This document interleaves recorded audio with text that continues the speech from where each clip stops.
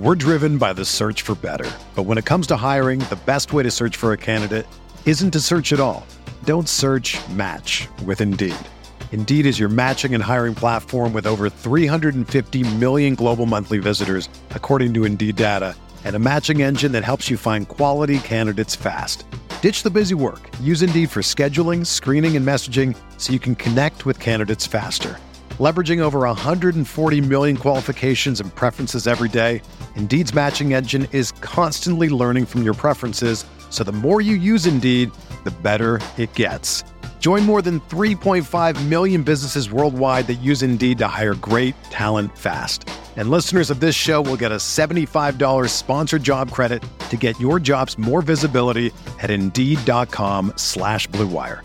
Just go to Indeed.com/Blue Wire right now and support our show by saying that you heard about Indeed on this podcast. That's Indeed.com/Blue Wire. Terms and conditions apply. Need to hire? You need Indeed. Welcome to a Week 14 edition. It's Week 14 already, John, of the RotoWire Sports Betting Pod, a subsidiary of the RotoWire Fantasy Football Podcast. We thank everybody who's been listening along, following us, subscribing on YouTube, checking us out on Spotify, Apple Podcasts, wherever you get your pods. John, 5 weeks left in the season, man. This is wild. Every year, it completely, it feels like you just jump from like week 7 to week 14 all of a sudden. But man, we got a lot to talk about. We have our final week where teams are on bye.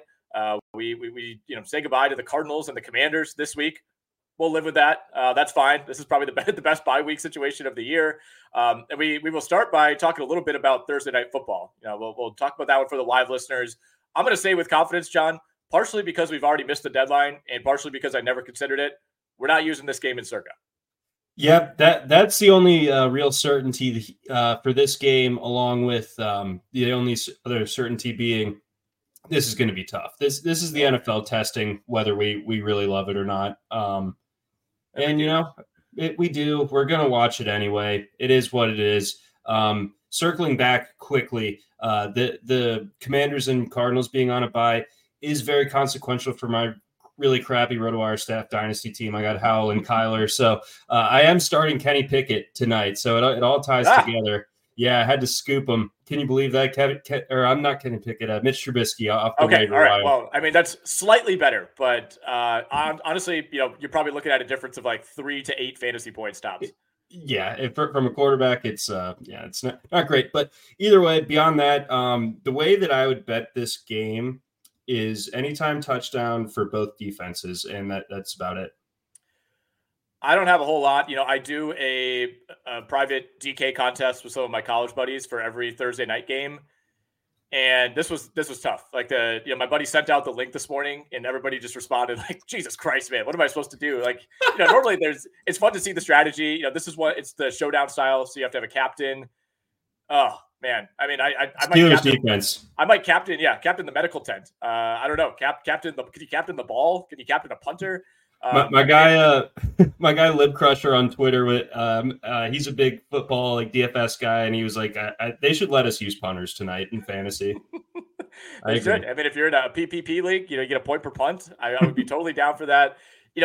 We won't go too deep on this game, but the last thing I'll say is I personally don't think there's any chance that this turns into like a flip the script type of game. And we look back, we're like, wow, that was so much more fun than we thought. Like, I think we're 100% locked into like a 13 to 10 game max. Sometimes these games will surprise you. Like I thought the Jags were going to blow the doors off the Bengals. And even before Trevor Lawrence got hurt, that was a tie game midway through the fourth quarter. You didn't expect that out of Jake Browning. I just don't foresee a world in which, 5 hours from now, we're like, man, Bailey Zappi threw 4 touchdowns tonight. Yeah. Like this is one where sometimes you just get what you deserve. Like the Bears Panthers game, like everyone's like, this is going to be god awful. And you know what? We were right. And I think we're going to be right again on this one. This is going to be a tough watch. Just hope everyone gets out of it healthy and that there's a couple of entertaining gaffes along the way. All right. We got through that. That's going to be the toughest part of the podcast. Now we can talk about the real games. We'll get to the Sunday slate. I did the Circa preview video with Jim Coventry earlier today. Great dude. Saw him at the holiday party on Tuesday. All-timer. Love talking with Jim. We were actually in agreement We each, blindly picked 3 games that we like most. We had the same 3. So I think that is a great omen, John, going into week 14 of the contest. And as we always do, we'll highlight some of the games that are under consideration. One that will not be under consideration, at least for me, John, is Buccaneers Falcons in the early window on Sunday. Falcons 1.5-point favorites right now at the DraftKings Sportsbook. They are 2-point favorites in Circa. Yeah, miss me with this one for the card. I mean, the NFC South, other than the Panthers, is impossible to figure out. I mean, like any week, anything can happen. Like the Bucs, occasionally they're plucky and they're fun and everything, and then other times they can't even cover 5 points against the Panthers. So it's like you're on my bad list for that. The Falcons.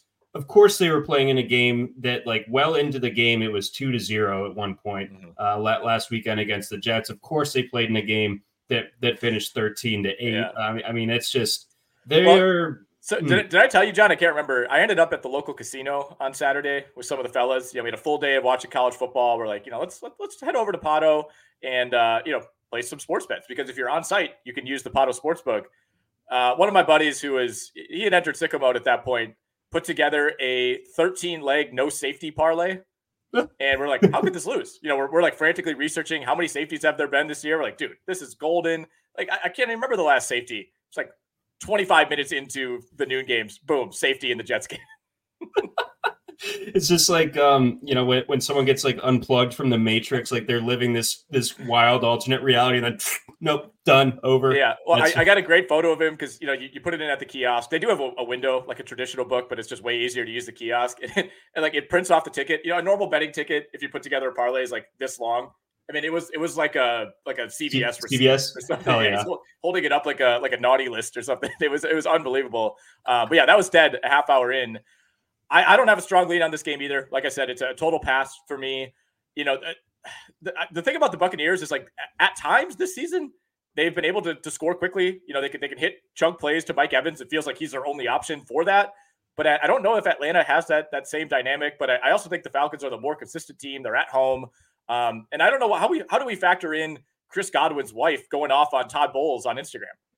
Ooh, that now a wrinkle in this game suddenly appears. Does the squeaky wheel get the grease? I mean, he got a touchdown last week on a end around or something, but no, he needs to get utilized more. Baker's never been like, it was such a toss up during fantasy draft season because they were going right in that same neighborhood of the ADP, whether you like Godwin or Baker, and it's like, well, Baker, for better or for worse, he likes to chuck it. Like he's not Tom Brady. Just get the ball away from me as quickly as possible, like it was the last 2 seasons in Tampa Bay. So it was always going to be Evans, I thought. I mean, it's easy for me to say that now, but I just don't really see a way in which like that. Baker just completely alters his approach to playing quarterback to placate Baker Mayfield. And I'm not sure it's an offensive coordinator or a Todd Bowles problem necessarily, but respect to her for at least coming at the king and maybe not missing. Yeah, Mrs. Godwin, frequent listener of the podcast. We support you. Thank you for your vocal leadership at this time for the Buccaneers. Falcons are 5-12-1 ATS after a straight up win under Arthur Smith. They are 1-4 ATS in those situations this season. That's something to keep an eye on. I mean, we know Baker is terrible against the spread when he's a favorite, but he's only 23-21 as a dog. So it's not like there's this massive split there. And Todd Bowles, horrible, awful as a dog, 14-42 straight up in his career as an underdog. I'm passing on this one. I think, maybe you just hold your nose and take the 2 points with the Bucs. This could easily be like a 17-16, 21-20 type of game, but I don't really feel strongly about it. Are we allowed to move on? Please. Rams-Ravens, John, your team back in action after a bye. Ravens 7.5-point favorites at home over the LA Rams. That's the number at the DraftKings Sportsbook.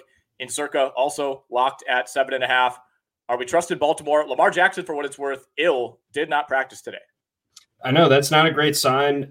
This is the first December in a little bit where Lamar Jackson, came into it healthy. But now that the illness crops up, apparently it's been going around the locker room. I think Lamar Jackson has missed a game due to illness before. So this is something I think it was against the Bears a few years ago.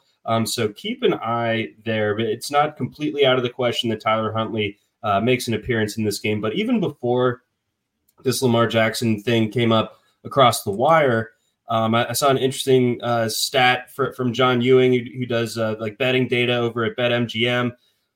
He says in the past 3 seasons, Lamar Jackson is 1-8 against the spread as a favorite of 7 or more points. So like there was already, something to be said about him not doing what he should do when the Ravens are huge favorites. Obviously this year, the other kind of prevailing narrative has been Lamar versus NFC teams that only see him once every 4 years. Like they tend to be a bit overmatched.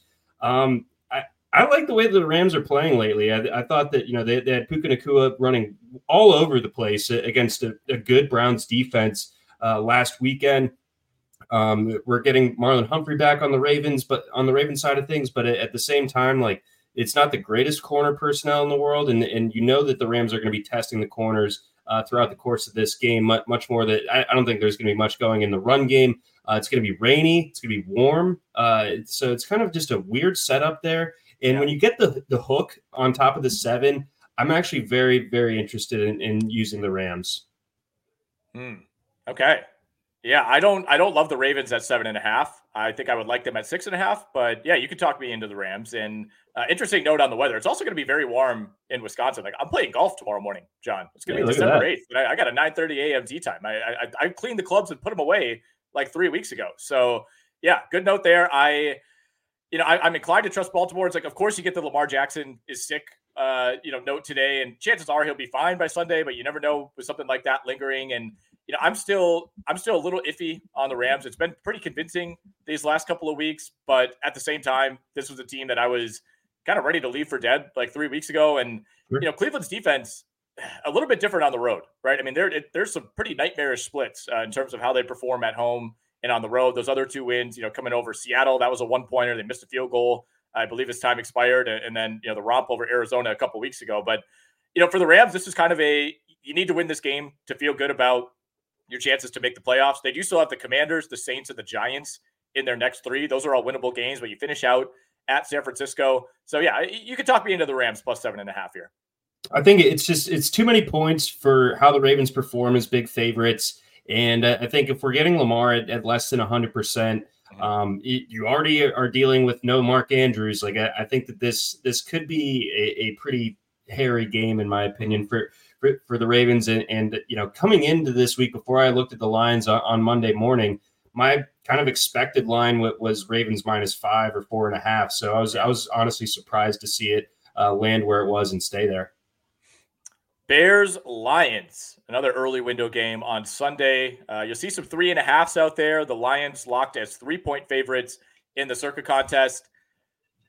I don't know if I trust Detroit right now, man. I know they held on for the cover last week. It was not convincing. It was extremely convincing early on. It looked like they had righted the ship. Things were moving in the right direction. They're up 24-3, and then you allow the New Orleans Saints to climb back into that game.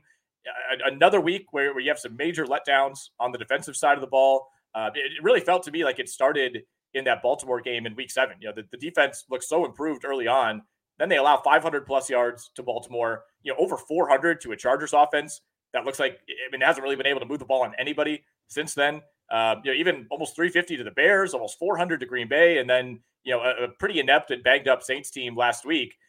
Do we dare trust the Detroit Lions, or is this maybe a spot to grab Chicago? I would have loved it if it was 3.5 in the circuit contest for the Bears, but I think there's a good chance that the Bears can win this game. I mean, they played them close up in Detroit a few weeks back. I think it helps.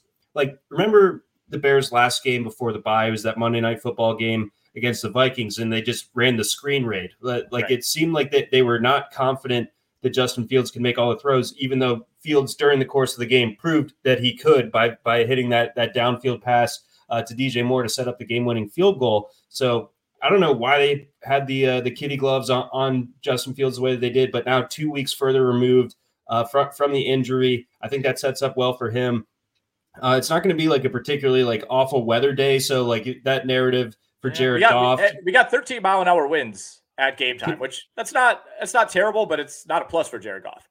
No, it's definitely not, but it still falls slightly short of like the threshold of bad enough conditions where it's like there's no way that Goff is going to be able to do anything in this game. But the Bears defense, I think, is actually looking pretty good. In the Montez Sweat trade, looking pretty good. Jalen Johnson, good corner, playing at a high level this year. So that Lions defense, I think it is going to get tested by the Chicago offense. It should be healthier. I wish that Chicago could just look at what they did against Washington and be like, what, can we at least try that every week and see what happens? It seemed to work pretty good in DC.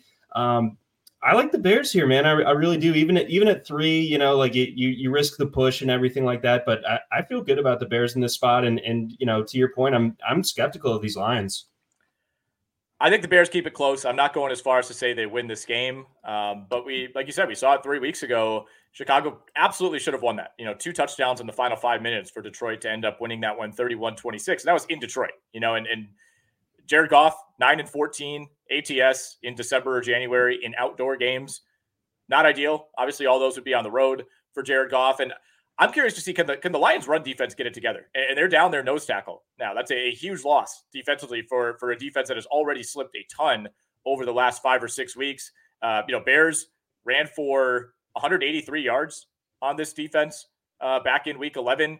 And I think the Lions know that's coming. I think the Bears are going to do it again. And I don't know that they can be stopped. And the Chicago run defense too, that's been one of the weirdest stats all year. It's like, for as inept and like bad as the Bears have been overall, the run defense has been pretty solid. And I still think Detroit, good enough offensive line. They're committed enough to the run that it's not going to be a game where, Montgomery and Gibbs combine for like 65 yards. Like they're going to get their yardage, but it's not going to be easy for Detroit.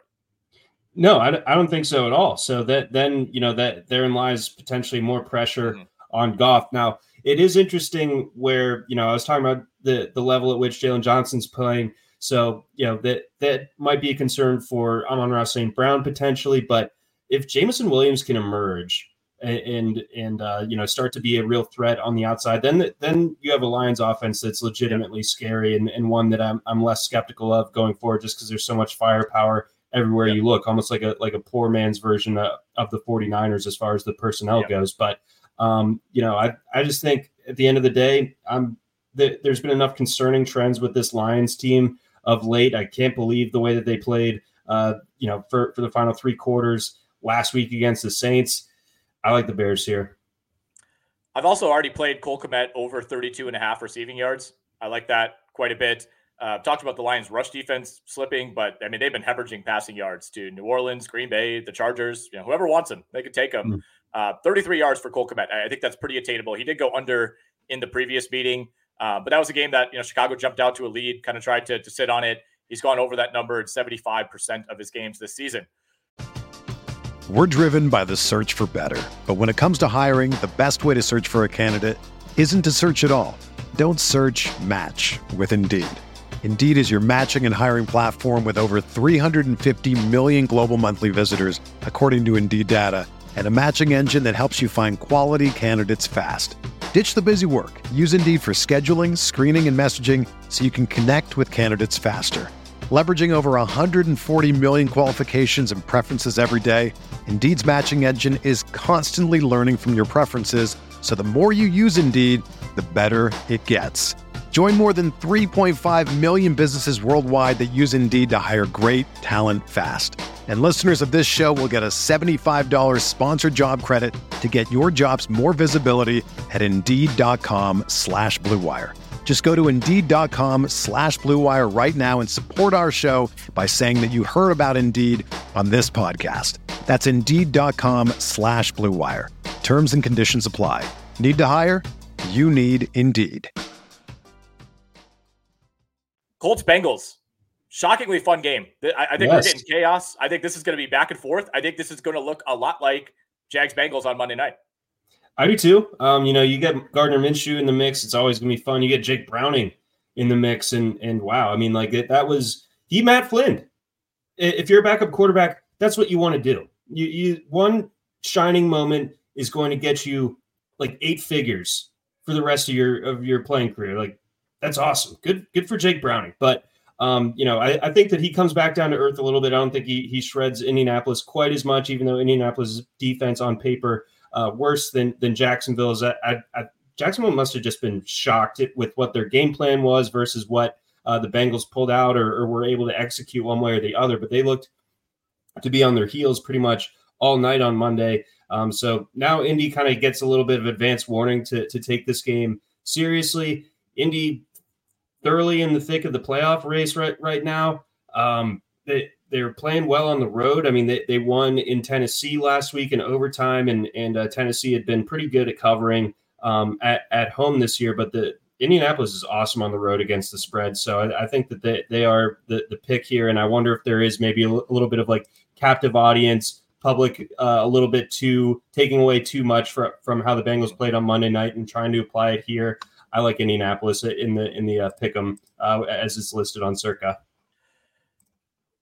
I think we can't overstate how bad the Jags defense was on Monday. Not to take anything away from Browning, but the tackling was horrific. Tyson Campbell, I mean, he was so bad. You see God. the G back there. I love Tyson Campbell, but man, he was a liability.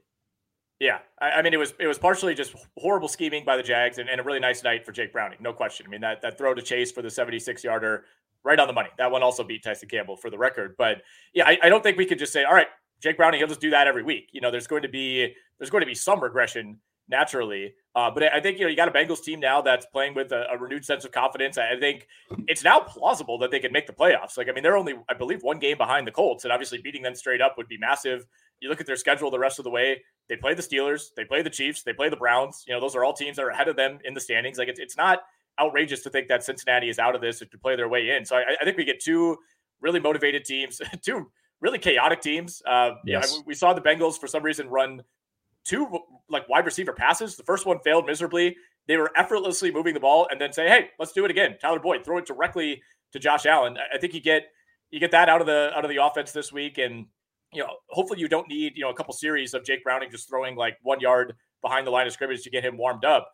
I think he's playing confidently. I would not be surprised whatsoever if the Bengals win this game at home. I do lean Colts. I think the Cincinnati defense performed much better against a Jacksonville team that just can't run the ball, period, than they will this week. It's been a bad defense for the last month and a half. So I think there's some regression to come there. But, I mean, this to me screams out like, 28-27. Like, we could have another overtime game for the Colts. I think it's going to be really close. Yeah, the Bengals do just play wild, awesome games, do they not? I mean, like the Texans game was one of the best games of this entire season. I thought Monday night, especially relative to expectations, was unbelievable. I think this game is going to be wild. I hope that this is one that doesn't let down. But, I think we both have this circled as one of the most entertaining and intriguing matchups of the early window. But all in all, I like Indianapolis here. Jags Browns in the early window. Browns 3.5-point favorites at home. That's basically held throughout the week in light of the Lawrence news. I mean, we seem to have dodged a bullet in terms of a long-term injury with Lawrence. I mean, he was on the practice field today and looked like he was moving around pretty well. He's got some kind of wrapping on that ankle, but nothing too major. I mean, at first, obviously, you're thinking this might be the end of the season, right? Right. So one, to avoid damage to the knee and then have this only be what looks to be a relatively moderate high ankle sprain is a huge win for Jacksonville. With that said, you still lost Christian Kirk last week. I think this defense got exposed by a backup quarterback in Jake Browning. And even as a Jaguars fan, I don't know if I want Trevor Lawrence to play in this game. Like, this feels, if he's going to be limited and you're trying to protect him and you're trying to avoid taking hits, he's not going to be mobile. Like, this to me is a nightmare matchup, specifically on the road against that Browns defense that, again, has been so much better at home.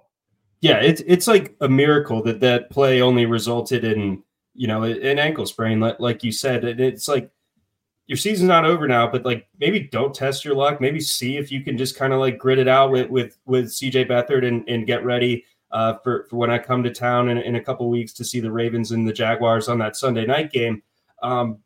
So yeah, I'm with you there where it might be more pragmatic, honestly, to just try to go in there and win with Beathard. I mean, it's not like the Browns are at full strength at quarterback either, depending on your opinions of Joe Flacco. But yeah, I mean, there are some concerning things to take away from Monday night's game for the Jags. I did think it was kind of interesting that Parker Washington came out of nowhere. I'm interested to see if he can continue to be a factor, especially with Christian Kirk being sidelined. But if this is Beathard, which I think we should go under the assumption that it will be, the Browns at home, you were just talking about the Browns' defensive splits at home. They've been a total terror defensively when they're, in their own house. And I think with the way that Press Taylor is predictable and bluntly, like probably not that good at his job as the offensive coordinator here, like if you're making a generational talent like Trevor Lawrence look pedestrian or making it so like life so difficult for him, like what's it going to look like with Beathard? I don't feel great about the Jags in this spot, regardless of the quarterback situation. So 3 points, friendly enough number. I think the Browns can get this done. And it's not surprising also that we have an over-under at 30.5. At 3.5, if Lawrence does play, I would stay away. If it's Beathard, I love the Browns here. I think the Jags are going to be super limited offensively. And again, taking Christian Kirk out of the mix, and Zay Jones is banged up too. He ended up tweaking something in the fourth quarter before Lawrence went down. I think the Jags proved definitively last week that they might have, they're a bottom 3 run blocking team. They've been in that mix all season. And I thought that was the matchup for Travis Etienne to kind of, get this running game going, and they just couldn't do it. You're not going to be able to run the ball at all against Cleveland, especially if it's Beathard. They're not going to respect that whatsoever. And then it turns into, okay, CJ Beathard, you got to go win us the game. That's not going to happen. It's not going to happen. I don't love the number at 3.5, but if it is indeed Beathard, that is one that I would be pretty confident using on the circuit card. Let's go to Panthers Saints. We got a battle in the NFC South. Saints 5-point home favorites. Is that a little too much, given all the injuries on the New Orleans side? I know New Orleans is really banged up, but I refuse to give any credence to the Panthers. They covered last week. They sure did, and that stung. And the Saints continued their home ineptitude against the number. I think they are yet to cover the spread at the Superdome this year. Is it Caesar Sports? I forget who the presenting sponsor is now. Caesar's Dome or something. Yeah, I don't know. All right, we'll have to bleep that out then. Sorry. But beyond that, no, I think the Saints kill him. I think the Saints just. Ooh. Yeah, I know that they're banged up. I know that we don't know who's going to be in at quarterback. We see Taysom Hill also on the injury report this week, but I think the Saints are, despite what we saw last week for the opening stanza, like I think they have talent on that defense. I think that the Panthers have zero talent on their offense, despite what PPR slappies try to say about Jonathan Mingo or whatever. So I don't think the Saints are going to be able to, or the Panthers are going to be able to do much of anything on offense, and I think the Saints can do enough, and if it's Jameis back there, more than enough to win this one rather handily. Okay. All right. You can convince me. I mean, it's the Carolina Panthers, for Christ's sake. I don't know why I'm offering any resistance here. These teams are combined 4-17-3 against the spread this season. They're 2 of the 3 worst in the entire league. And we were wondering last week, do the Panthers get a post-Frank Reich firing bounce? To me, they looked exactly the same. They were lucky to cover. It took a 2-point conversion at the end of that. They're 3 of 15 on third down. They still look slow. They're still boring. You still have no confidence that they could pick up anything beyond like a 3rd and 3. And Carolina, by the way, has gone 7 straight weeks without reaching 300 yards of total offense. They've done that in 10 of 12 games so far this season. The NFL record is 14 in a single season. So they're approaching that. It is a possibility that if they finish the season going under 300 for the next 5 games, they could set, an NFL record for just total ineptitude. So again, I don't love this at 5, but at the same time, it's like, how do you value the Saints versus the Buccaneers? Maybe that's the question. Are they 2 points better than Tampa to you? Right. I can't answer it with these NFC South teams that aren't the Panthers. Like they are all some version of the same thing. To me, basically. So, I mean, the Saints can have a week like the one in Indianapolis where the offense pops, and they can have other weeks where they can't do anything. I suppose they also crushed the Patriots, but that looks less cool in hindsight, more cruel than anything. But, yeah, they've been bad at home, but I think the trend gets bucked here. The only team that can buck that trend is the Carolina Panthers. I do have another prop that I want to note. I forgot to mention it during the Bengals-Colts breakdown. Gardner Minshew over 232.5 passing yards. That's another one that I've already played along with Kmet and a couple others that we'll get to.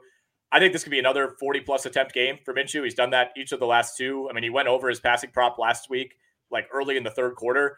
The Bengals have not held an opposing quarterback under 240 yards since week 5. So I think we're getting a really nice number on Minshew, 232.5. I like the over on that. Let's go to Texans Jets. Big game for Houston. Big opportunity for Houston and Indy, I guess, technically, to narrow that gap and maybe sneak their way into the mix in the AFC South, especially if Lawrence doesn't play this week. Texans 3.5-point favorites on the road at the Jets. 33.5 is our total. Without Tank Dell, I have some questions, especially if Noah Brown doesn't play again this week. I also think the Jets are so dysfunctional. You have a starting quarterback who didn't even want to start this game. You have a defense that really isn't forcing turnovers in the way that you would like to try to keep them in these games. And the Texans' offensive line has slipped a little bit. Stroud's been getting sacked a ton the last couple of weeks. He is somewhat turnover prone, or at least they've kind of come in bunches this year. I still like Houston here on the road. Well, you see Houston minus 3.5 against the Jets, and the Jets can't score. So you're like, is this a layup? But it concerns me. Not a layup. It concerns me, Nick, that this was 6.5 on Monday. Like, what's going on here? Like, there's something. Is that simply Boyle to Wilson? He's not. There's no way that Zach Wilson's worth that much. So I don't think so either. But I think Tim Boyle's that bad. He is that dude. Is in that garbage man. Like he's horrendous. There's no pushback from me here. But we're seeing 80% of the money come in on the Texans, and yet the spread is going in the opposite direction. Like, this is just one of those ones where it's like I have to admit that something's going on here that I cannot comprehend. I cannot figure out. Benson pointing out in the chat that this might be like the Texans. I think at this point that they are good enough to where they can, for better or for worse, like have a look ahead game or a letdown game. Like it could happen to them. Mm-hmm. It was a big win for them against Denver last weekend, of course. So just the way that this line has moved and everything, I'm suddenly very scared of this game in a way that I wouldn't have been if like the line opened at 3.5, but the way that it's gone from 6.5, I'm like that something stupid is going to happen here, and the Jets are going to cover. Okay, yeah, you can sell me on that. We're getting the hook at 3.5. That's where it locked in circa as well. Again, I think the Jets defense has become a little overrated, and it's not necessarily anything against them specifically. I think they're getting dragged down by like the malaise that is the offense. It's like almost it's like no matter how well we play, it doesn't seem to matter. And you start to see them like they're getting a little chippy. They're kind of infighting a little bit. They're pushing and shoving after plays. Like it's a defense that just looks kind of fed up to me. But take Dell out of the equation. This is not a deep Houston team whatsoever. No. And that line movement is scary. That is a big movement. I agree with you. I think some of it is just getting Tim Boyle out of there, but that's probably too big of a movement just specifically based on that. Exactly. So I could see it being worth 2, but 3.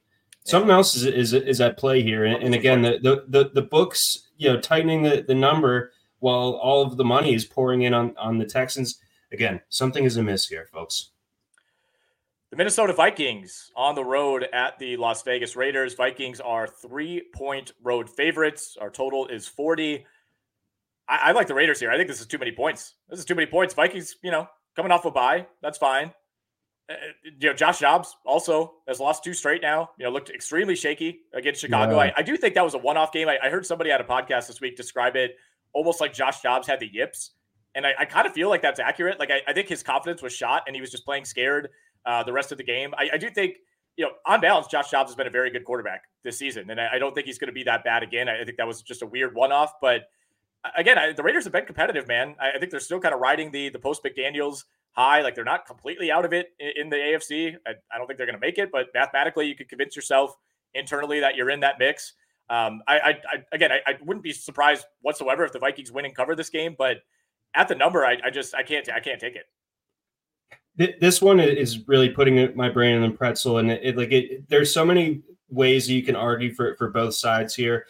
Side comment, doesn't it feel like the Raiders have been on a bye for like a month? Like I've memory hold all of their games since I don't know when last. They just simply don't exist in the old memory bank. But beyond that, I mean, like positive things going in Minnesota's direction. Like you get to have the bye after the bad loss, and you get Justin Jefferson back in the mix. Like that's huge. It's not an overly intimidating environment that you're going to on the road. It's not a great team that you're playing against on the road either. But I don't know if I'm pushing back on the Dobbs thing, but I do wonder if like there's like a kind of the Dobbs cycle that we're starting to see develop where, he started the season, like first 3-4 weeks of the season, he was like literally useful in one quarterback leagues. And then he was, waiver wire fodder after that. So, and then, I wonder if we're seeing a similar cycle starting to develop in Minnesota, where he starts hot and then he gets figured out a little bit more, although he has way more help, obviously, in Minnesota than he did in Arizona. But this one's a big stay away from me. I can't really find a great way to justify the Raiders either. It's just more like I'm concerned with putting my faith in Minnesota right now, even with those positive things working in its direction. Yeah, if it was 3.5, I'd be lobbying for the Raiders at home. At 3, complete stay away for me. We got to pick every game against the number for staff picks and for my weekly article. I went with the Raiders there, but it's not one of my 5 favorites by any means. No. We got an NFC West battle out in San Francisco as we move through the late window on Sunday. Seahawks at the 49ers. San Francisco, one of 2 double-digit favorites this week. That number is up to 11. This one locked, John, at 11 at the Circa Sportsbook earlier today. You might still find some 10.5s out there. Not sure it really matters. I'm at the point where I'm just back to like blindly picking San Francisco every week, because when they're healthy, man, I think they have definitively proved that when they have their guys, I think they should be 10-point favorites over 2/3 of the league. Yeah. I mean, what we talked about it last week, like we threw out the possibility of them just wrecking shop in Philly. That's what they did. And, I don't think that they slow down. Like, I think that they're mad that they even had that 3-game losing streak to begin with. And they've been just insane since the bye week. And one of those games being against Seattle on Thanksgiving, and they crushed them. I'm surprised to see, maybe it is just because of the number being as high as it is, but I think maybe people are putting a bit too much stock in Seattle putting up a fight against Dallas last week. And I think that them losing that game is pretty deflating, all things considered. They played their A game and they still couldn't get it done.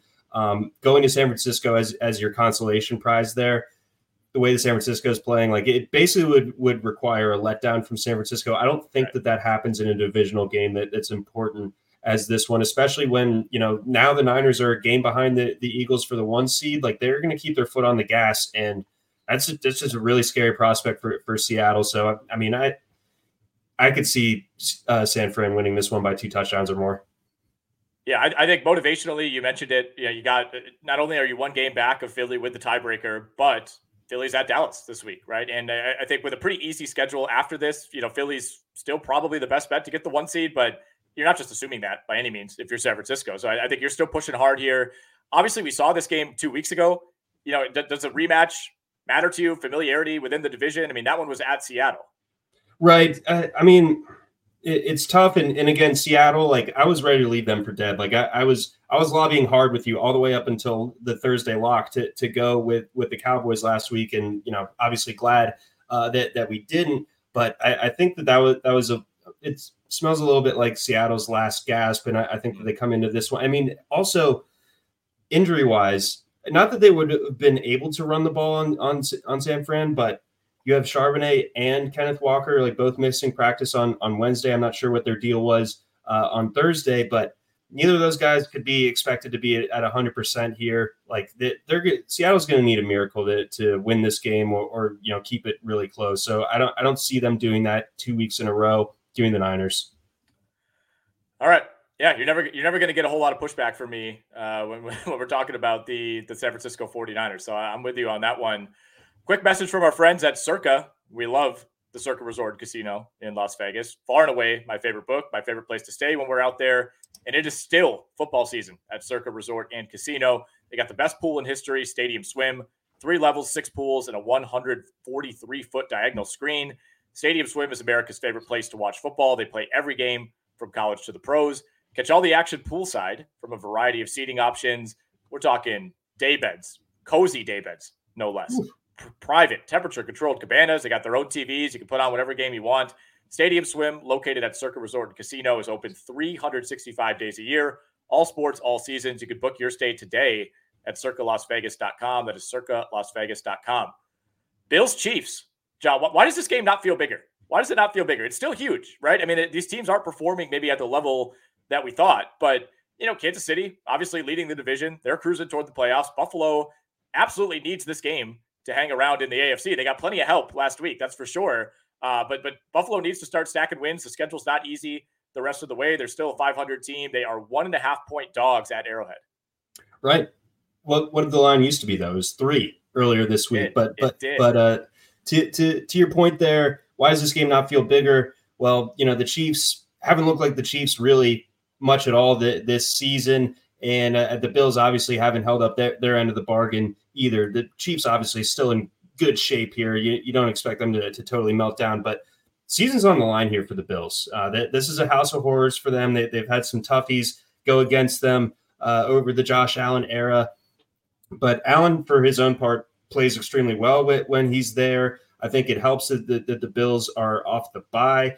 Some weirdness that I woke up today very confident in the Bills. The weirdness about the McDermott speech kind of makes me wonder what's going on in that locker room. What are the vibes like? But maybe they put that aside for this game, trying to slay the dragon, trying to beat the Chiefs, trying to get themselves back into the mix for the playoffs. So I liked the Bills at -3, and it's a much tougher number to cover with it being 1.5. They almost basically have to win to do it, but I think that they can. I thought that their loss against Philly, it showed some heart and some gut and some good stuff. I thought overall from the Bills. The Eagles, just in that type of setup, they've got the alligator blood to hang around and find a way to win that the Bills might not have. But the Bills still, I thought, played really well in that game. I thought that was encouraging, even though it was a loss. I think that they've had 2 weeks to look ahead to this one. I think the Bills get this done. And from a futures perspective, there's kind of a friendly number out there for the Bills to make the playoffs. It kind of has to start this week, but you can get them at almost 4-1 to make the playoffs. And with all the chaos that's gone on with the rest of the AFC, as far as the quarterback situations, most of the AFC North and so on, I don't know, man. It wouldn't shock me if the Bills make a run here. It is a gauntlet to end the season, but when you're looking at that type of number on the Bills, a team that a lot of people would have picked to win the AFC coming into this year, I'm interested. I think the Bills are making it. I've been saying that for weeks. They got the Cowboys next week at home, at the Chargers, home for the Patriots. They should win those two, at Miami week 18. That could be the one that decides it. I think you have to go at least 3-2, possibly 4-1, depending on what happens with some other teams. But there's going to be a lot of carnage. There's going to be a lot of cannibalization, with teams like Pittsburgh and Cleveland and Houston and Indy. So I think the path is there. But like you said, it starts with this game, and I'm on the Bills. They've had their letdowns. They've lost multiple games that they should have won. They put up over 500 yards of offense on Philly. The offense has not been an issue. The turnovers have been an issue. You think about that Denver game, the Cincinnati game. But I think this is a spot where they could jump on Kansas City. I thought it was really concerning how that Kansas City defense looked last week against Jordan Love and the Green Bay Packers. They had some injuries throughout that game as well. And it was really jarring to see the Chiefs get the ball back down 1 score and not be able to finish it out. Right? I mean, how many times do we see that situation? And it's almost a given that Patrick Mahomes is going to move them down the field. Now, if they call what should have been an obvious PI on MVS, things are different. But I think, and I subscribe to this, the universal take after that game was, yeah, that should have been called. But I mean, Green Bay outplayed them for 4 quarters. They did. They're a kind of ridiculous, unnecessary roughness to kind of help put Kansas City in that position. Mahomes was in bounds. You're allowed to hit him. Okay. But yeah, I thought Green Bay played better. I think, we'll get to Green Bay at the end of this, but I love the way the Green Bay is playing right now. Yep. But beyond that, something's rotten in this state of Denmark, right? When it comes to the Chiefs, Kelsey, just looking at the personnel that they have, he needs to be Superman. I think he's too old to be Superman. I think we're starting to see the beginning of his decline. And you know what? Justin Watson and Rashee Rice, as much as I like him, that's not going to save it for the Chiefs. And Mario was talking about it on the pod earlier. This is not completely out of character for Andy Reid. He stuck by terrible receivers in Philly basically until he got fired. The Broncos and the Chargers, John. This is one that Jim and I agreed on. I talked it through with Jeff Erickson on the show this week as well. I really like the Broncos plus 2.5. I guess I understand the line. I don't necessarily agree with it whatsoever. I think the Broncos, I think to me, this is a pick 'em. If you want to give me Chargers -1 at home, you got a big quarterback advantage. That's about it though for the Chargers. I'm a Herbert guy. I will continue to defend him. Where are the other advantages for the Chargers. You're down Joey Bosa. You're down basically every receiver but Keenan Allen. Austin Eckler looks like a complete shell of himself. I got some props that I'll talk about for this game as well. Denver, I wouldn't say they should have won last week, but they had a great chance to win. You're knocking on the door with, I think they had 3 or 4 plays, right at the goal line essentially to try to finish that one off. And Russell Wilson threw his 3rd pick of the day.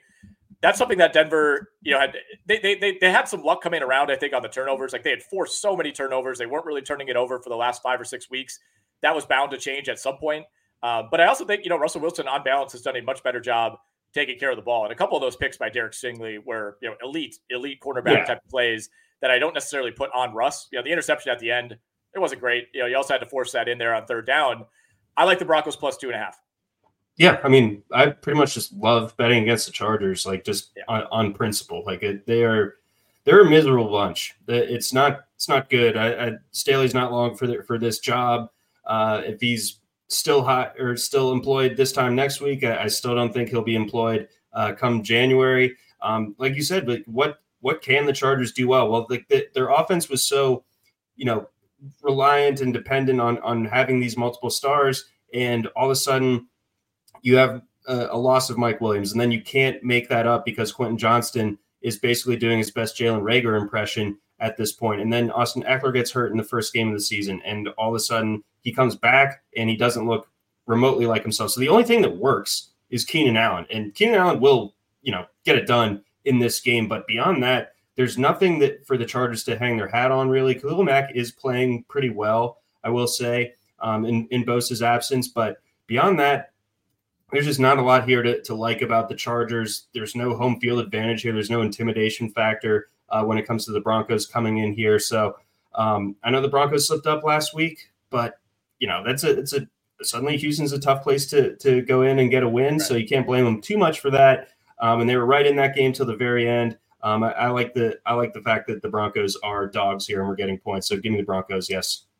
I wouldn't even call last week a slip up for Denver. That was a 50-50 game. You lost. I felt wrong saying it. You lost to a good Texans team, right? I think that was especially for a team that was rolling and kind of felt like they probably should have been tripped up once or twice over that 5-game winning streak. I think that was a defensible loss for the Denver Broncos. It wasn't something that set off any alarm bells for me.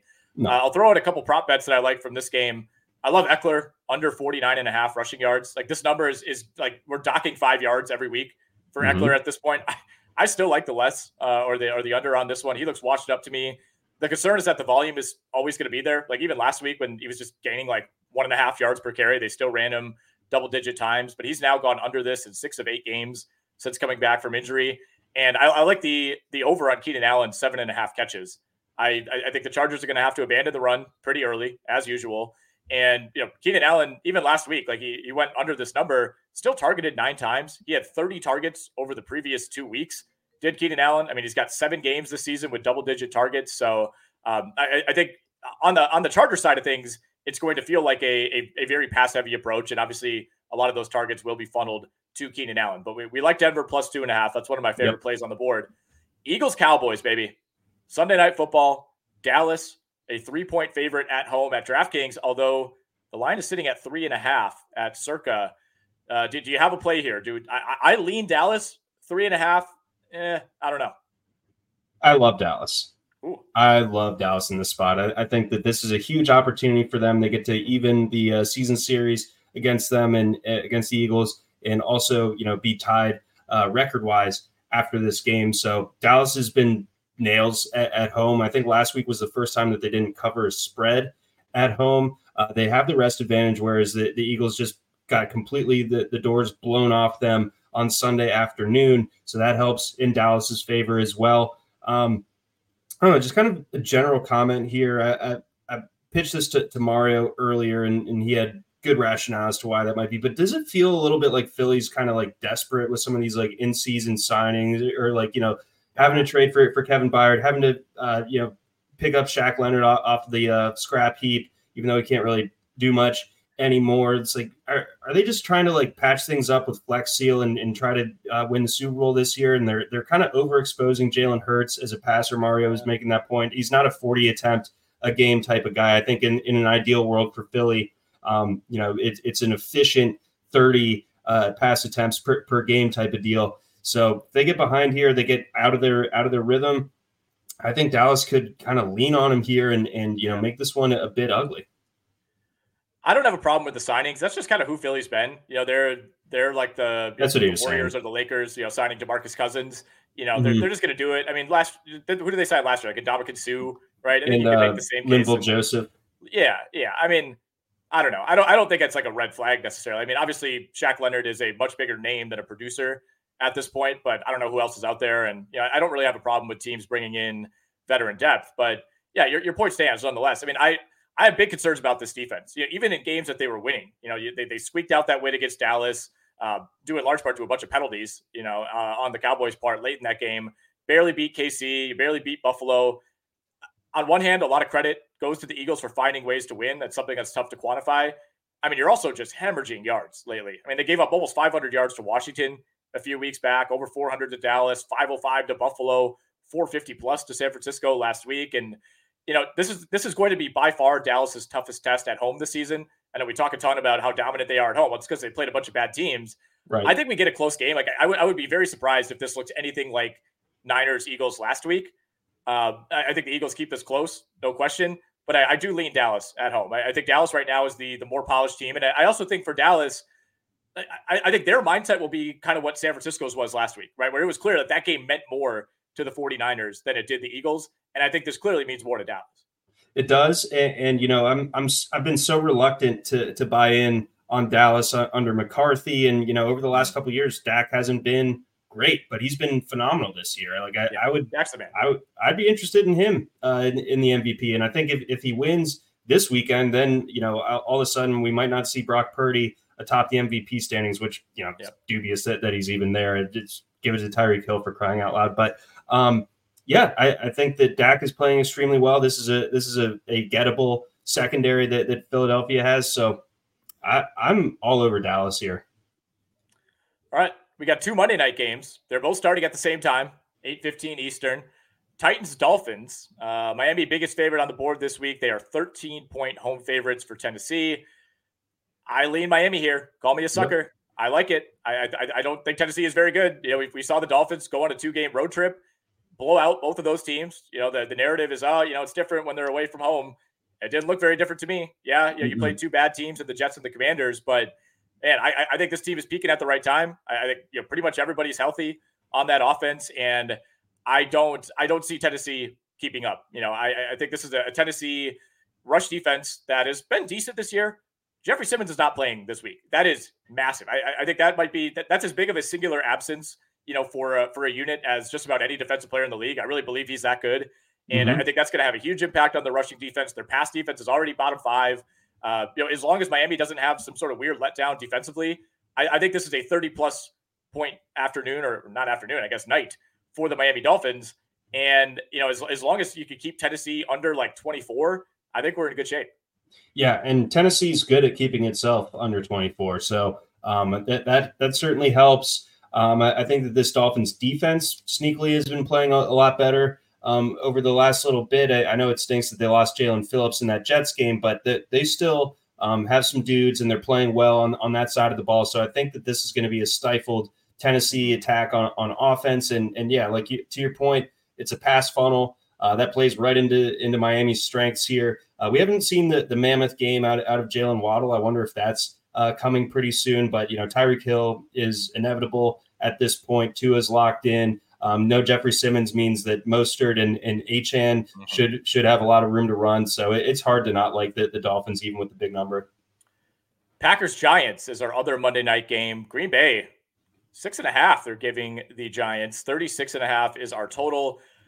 Love what we're seeing from the Packers. Jordan Love has played I think his 4 best games of the season, within the last 5. I think you could say he's played his 3 best now in succession during this winning streak for Green Bay. Sunday night against KC was the magnum opus. I think that's what you've been wanting to see from Jordan Love all season. I'd like Green Bay to win the game. 6.5 though on the road. I think I'd take the Giants to cover. That's a little too much for me. I know, right? Like it's weird. I want to throw cold water on myself for feeling good about the Giants covering this one, because the Packers have been captivating. I mean, they've been awesome over this last little bit. Love them to make the playoffs and everything, but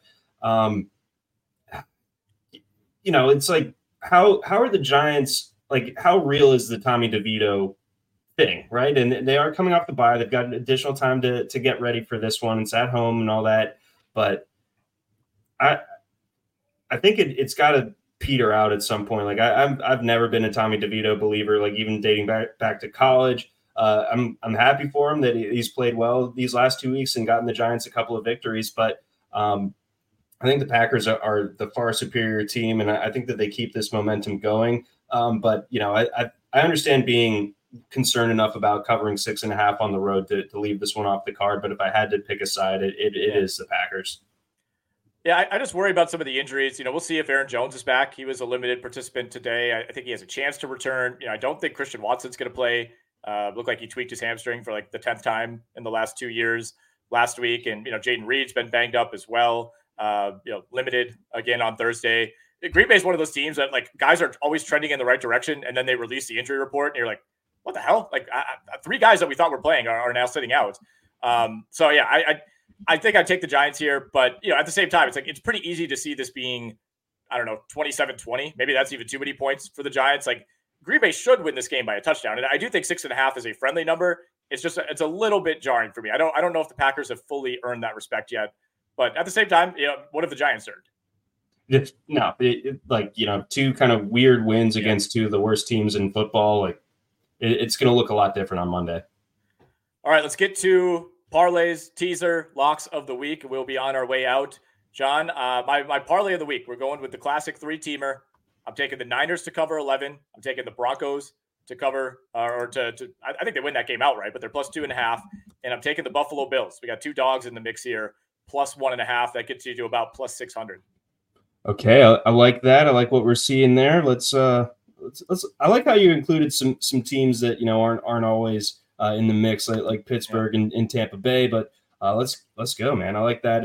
For me, I like the Bears plus 3.5. I like the Rams plus 7.5. And then alternate spread worked for me last week. I'm going to go back to that. Well, Dallas minus 6.5. That's plus 144. Tie those 3 things together, you're about 8-1. Okay. All right. There we go. I like the creativity.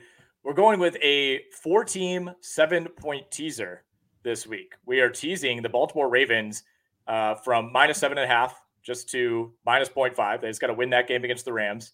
We are teasing the Chicago Bears up to plus 10.5. We are teasing the do I have the wrong game here? Why do I have the Miami Dolphins? Oh yeah, we're teasing the Dolphins down to minus 6. Okay, I copied and pasted it incorrectly, but we're teasing the Dolphins from minus 13 down to minus 6.